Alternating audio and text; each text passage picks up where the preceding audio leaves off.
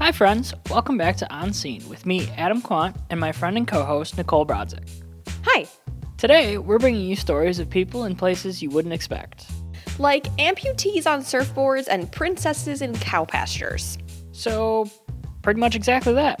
This month, we're going back in time to July for a demo day on Lake Minnetonka that got amputees up on wake surfboards. And then Nicole went out to meet Carver County's Dairy Princess, who will be competing for a chance to become Princess Kay of the Milky Way this month at the State Fair. If only I could bring you the smells from that one. But we'll get to that a little later on in the show.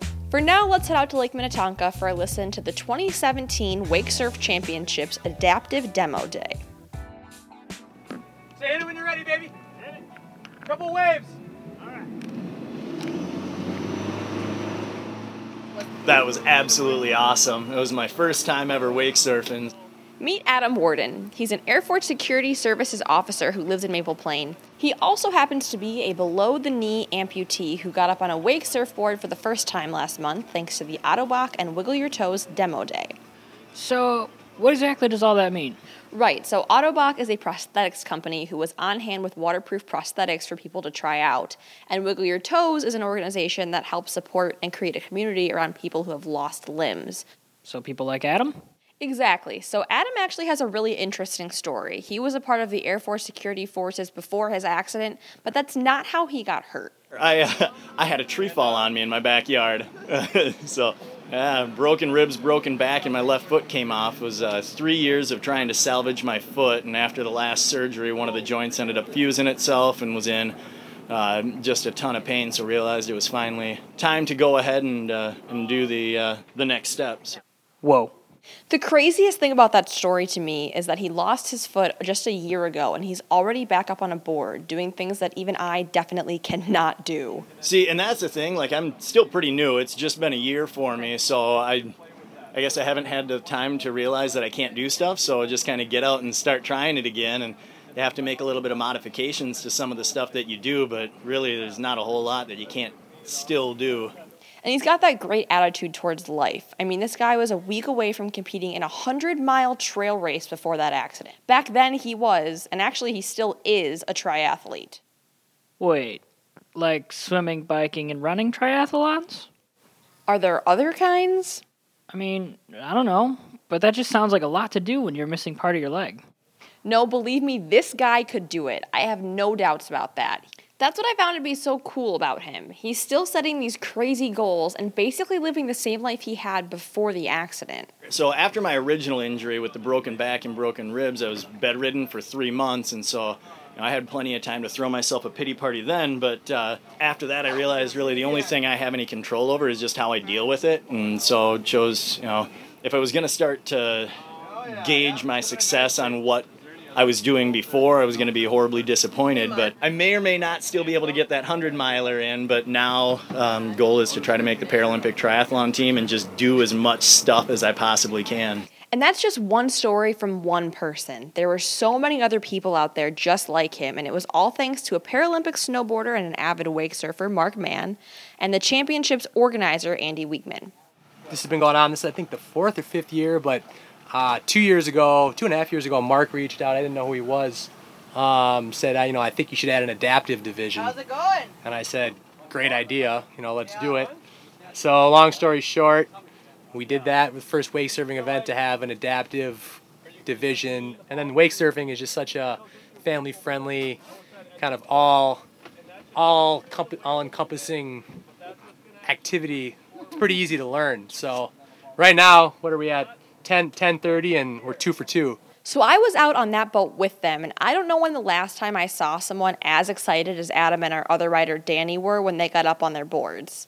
Except maybe my own face when I got to meet like 20 baby cows on our next stop. And so, from one summer celebration out on the lake to another out in Carver County where we met a princess in her palace, which just so happens to be her family's dairy farm. But first, a word from our sponsors, Scene in the West Metro magazine. On Scene is brought to you by Scene in the West Metro magazine, where you can read more about the stories you're listening to right now. You love where you live, and we've got the reasons why. Scene in the West Metro is a magazine focused on what makes life in the Twin Cities West Metro so great. Look for tips on what to eat, what to drink, and where to go in each new edition. Seen in the West Metro is delivered in your local Sun Patriot newspaper and is available to everyone online at westmetroscene.com. Well, what would you like to know? I guess, so how does all of this work? So, Anna Brohl is a different kind of princess than the one you see in the movies. Instead of fancy dresses and heels, you're more likely to find her in jeans and boots working on her family's farm. Anna is also a finalist for Princess K of the Milky Way and is a 2-time Carver County Dairy Princess. So, what exactly does a dairy princess do? So her main duty is to be an advocate for the dairy community in Minnesota. And if a panel of judges at the Minnesota State Fair thinks she's the person for the job, she'll spend the next year as Princess K.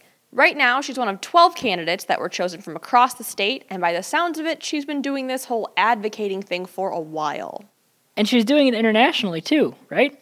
Yep, so Anna studied abroad in Norway a few years ago, and she said that a classmate there had posted a video that made it appear like dairy farmers were abusive to their animals, and she knew she had to say something. And so I watched it, and then I told her about how I grew up on a dairy farm, and they didn't know that. Like, I didn't have to tell them because I lived in town. I could have just let it slide, but it was like my values and beliefs were challenged, and I felt like it was a good thing to clear up. And so I talked to her, and she was like, oh my goodness, I didn't realize it. So she took the video down, and then she explained, a lot of people liked it, and it was a good feeling. You know, I've seen those videos too, but that's one of those things where you really have to be thinking about the source and what the motivation behind them is. I can totally get where Anna's coming from there, especially when she grew up on a dairy farm surrounded by all of those animals. And she took me out on the farm to meet those very same animals last week. So, here we have the milk house. This is where, this is the bulk tank. This is where all our milk gets stored. It's, we usually do 2 milkings, and so our milkman will come and pick up the milk every other morning. And so all the milk that you get is less than 48 hours old. When we first walked in, there's that room with the milk tank Anna mentioned, and then you get to the stalls. It smells like exactly what you'd expect a cow farm to smell like, and you can see all the cows lined up in the back where they're waiting to be milked. And then just outside that barn is where all the little babies live. And then up here, we have a lot of the young stock, so in all of these hutches, they're less than a month old.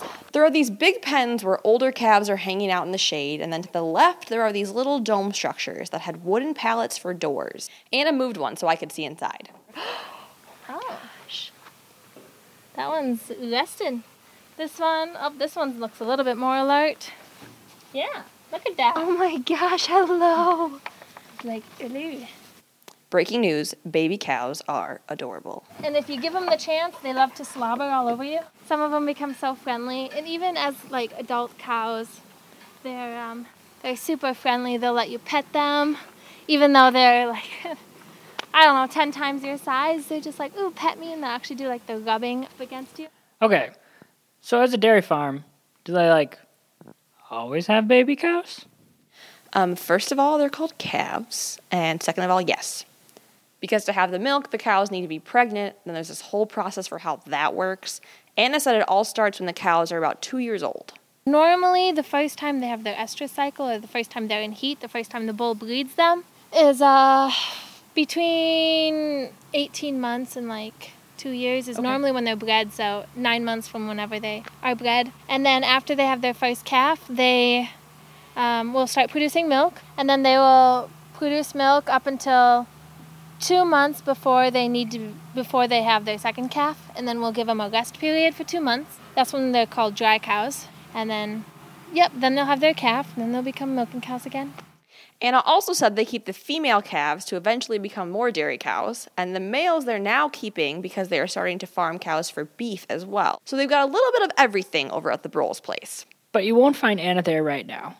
She's currently out in Waconia as part of the Carver County Fair this weekend, which she said is always one of her favorite events of the year. And if you don't get a chance to see Princess Anna this weekend, she had a message for consumers about supporting her family and the local dairy industry.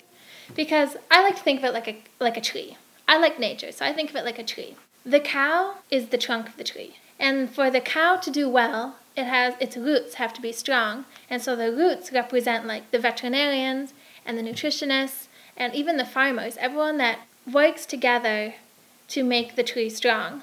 And so the trunk is a cow. And then if the cow does well, her milk sprouts the trees, or the branches, I mean. And so if the cow is strong, the branches represent like creameries and grocery stores. And so when consumers buy dairy products, they are watering this tree. They are giving this tree life. And they're not only helping the specific dairy farms, but they're helping the milkmen and the salespeople and everyone that works within this system. So I think that I would really like to encourage consumers to continue to buy dairy products. They are helping us immensely. Sounds like a pretty good pick for Princess K to me. If you want to tune in and see if Anna is crowned, it'll be televised on WCCO at 8 p.m. on August 23rd. If you have a story you think we should tell, shoot us an email at westmetroscene@ecm-inc.com. You can also follow us on iTunes or on SoundCloud, and be sure to check in next month so you don't miss out on anything in the West Metro as summer wraps up. For On Scene, I'm Nicole Brodzik. And I'm Adam Kwan. On Scene is brought to you by Scene in the West Metro magazine. Music for On Scene is provided by Kevin McLeod. This show was edited by Nicole Brodzik, and reporting was done by Nicole Brodzik and Adam Quant.